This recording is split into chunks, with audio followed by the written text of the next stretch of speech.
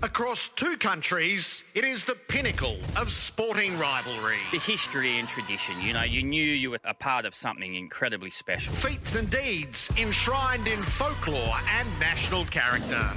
It's gone for it. There it is. That's a hat-trick to Shane Warne. Contests that have defined generations and careers. Yes! For Headingley 1981, Great Headingley 2019. There is no trophy quite so fiercely contested as this little urn. It gets in your blood, it gets in your system, and it seems like every Ashes series now grows and grows and grows. This is even more highly anticipated. Cricket's ultimate showdown between its oldest foes. Redmond's 199.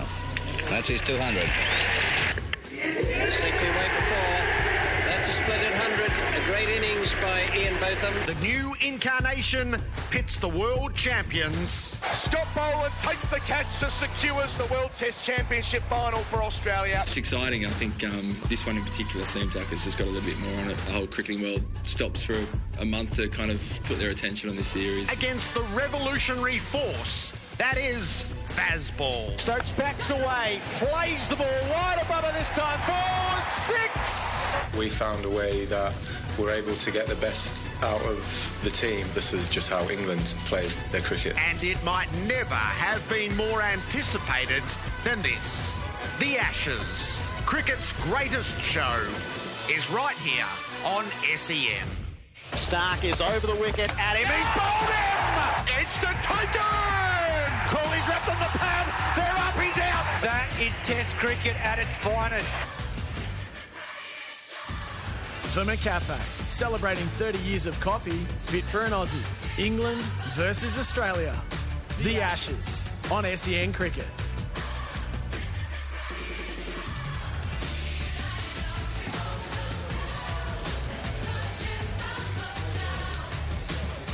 Good morning and welcome to SEN Test Cricket, live from Edgbaston for McCafe, celebrating 30 years of coffee fit for an Aussie.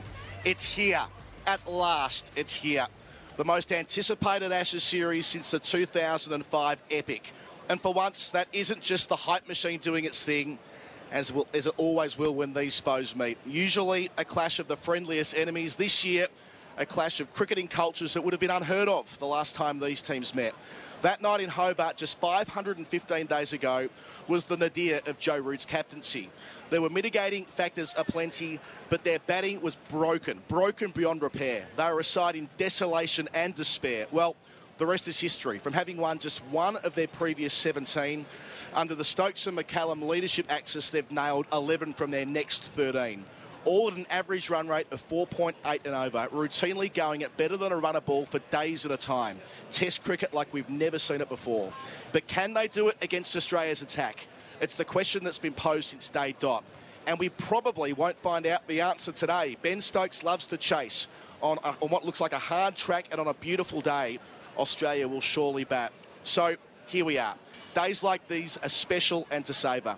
The collective experience we've all enjoyed of following Ashes series deep into the night, riding the bumps, it's here again. So strap in for 6 weeks we may never forget. It's here at last. It's here.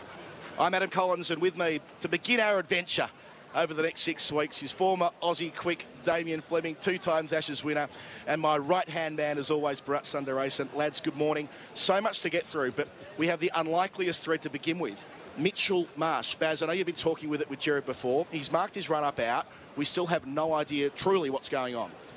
We don't, and the only man I haven't seen so far in the Aussie camp is Marnus Labuschagne, which generally means he's in the nets with Michael David. No, I've seen Marnus.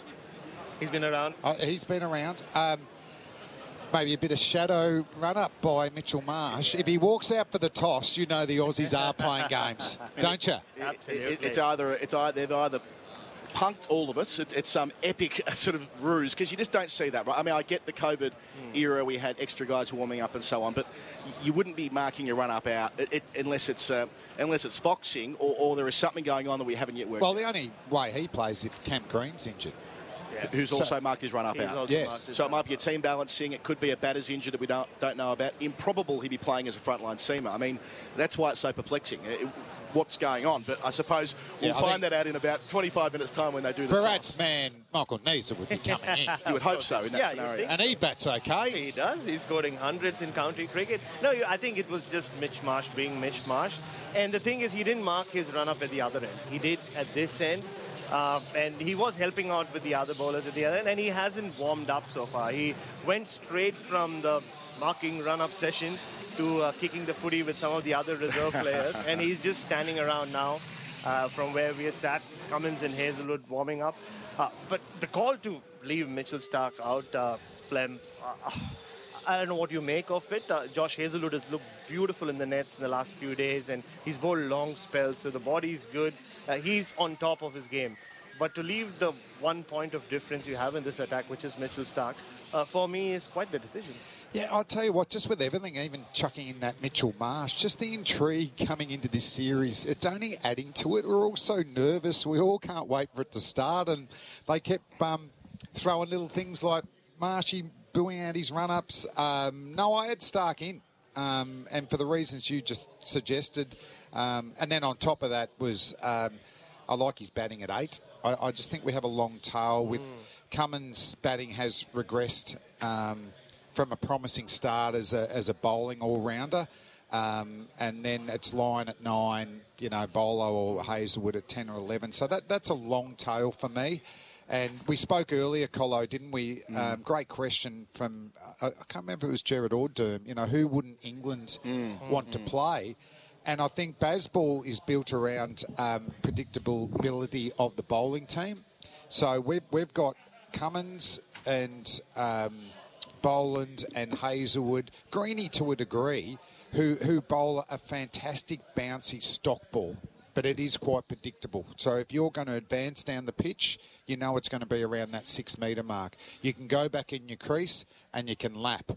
Mitchell Starc, I think it's hard to advance to. And to lap, you take a risk because Starkey just doesn't have the same control. He swings the ball more than any other Australian player. He bowls a good length less than those 4 bowlers. And he does. They call him the mop. He mops up the tail, and you can take the mickey at him for that. But we know, tail end runs in Ashes, batting with, like a Bairstow at England or a Carey who is showing some great signs of his ability to bat with the tail. You take all those factors out when you don't have Mitchell Starc. And what a ground for it, Flem, this week. I mean, it's a gorgeous day. Not a cloud in the sky. 27 degrees forecast off. It feels like midsummer. It's like if we were constructing the perfect day and indeed the perfect commentary position right down the barrel where we are here at Edgbaston. We could umpire, couldn't we? We could seriously umpire from here. Yeah. It doesn't get any better than this. We know the Holy Stand will be roaring later on this morning as they do when they get lubricated. That'll be nuts. That's not overplaying the point either. That's a big part of the culture in that part of the ground. You don't want to be fielding their collar. No, I wouldn't have thought so. We were here, Flem, for the World Cup semi-final in 2019 when England thrashed Australia, and it was loud out there, as it was in the 2019 Ashes on day one when Warner and Smith played for the first time. This is my long way of getting to Stephen Smith. Made 144 and 142 on that occasion. The 100 on day one, it was 8 for 122 when Peter Siddle walked out with him. And he turned out one of the most extraordinary performances ever by an Australian batsman. He's made 7 Ashes tons in his last 11 Test matches. He is the antidote to Bazball because he can bat for not only sessions of a time, like the way the England batters do, he can bat for days at a time. And if Smith and or Labuschagne can put in a big old shift like that today, it'll make it that much harder for England to do their thing. Yeah, but I thought that was a great Test 100 against India in the Test Championship. Yeah. Travis Head got all the accolades. And so he should, because that's an unbelievable 100 at a run of ball under that much pressure. But that can't be done without Smith's ability to bat tough early when Australia were under the pump. And then, no ego, happy to get singles, to get Travis Head the strike because he was going really. And then when he finally dismissed Smith, he was narky. He wanted to go big. He'll be disappointed with his shot in the second innings. as big as 2019 was, this series could be even bigger for Stephen Smith, because I still think that the Test champs now, when you introduce, you know what I love about, even just introducing myself, I love that you said 1-2 Ashes series, because they're so much bigger than any other series. Australia-India's getting there. But, that is something at the end of your career to know that you were part of 2 winning Ashes series. But now that this lineup here can add in and also been at least a Test champion once. The younger boys in the team will hope for that's 3 times. Well, 8 of the guys in this 11, in all probability, the 11 we expected, played 37 Test matches or more. And I think, Bharat, that tells a story of a side that's kind of perhaps not they've reached their peak. Clearly, that was last week, the World Test Championship final. But a lot of them are on the other side. They're getting towards the end. And what it would mean for them winning in England for the first time in 22 years. You've been with them a lot over the last 2 or 3 years, with them more than any other reporter. The sense you get from being close to the group about what winning in England would constitute. Especially this series, like Flem said, nothing comes close to winning the Ashes. Yes, the World Test Championship was a great moment for Australian cricket, and for this lot, you've stuck together for so long. But this is a clash of cultures we are seeing. And just what you said there, Adam, these guys have been together. They've played a brand of Test cricket which has worked wonderfully for them, not just at home, but away as well. 3 very difficult tours of the subcontinent. Yes, they didn't win everywhere, but what we saw in Pakistan, the way they dealt with the spinning conditions in Sri Lanka, and the way they fought back in India, they should have won in Delhi, let's not forget, tells you that they find solutions, and they believe that their brand of cricket works. And on the other hand, you have England, who, in their opinion, are reinventing the sport and feel that's where Test cricket should head.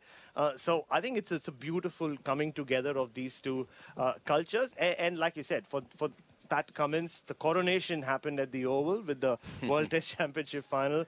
But this is where he can really stamp in his authority over what is Australian cricket. Let's take our first break on SEN Test cricket here at Edgbaston. Our pre-game is for Drinkwise. Remember, if you're drinking, to Drinkwise. On the other side of the break, for the first time this summer, Daniel Norcross will be jumping on with the great Jeremy Coney, former New Zealand skipper, with us for the whole Ashes series, and our excellent statistician, Phil Long. Back with them in a couple of minutes.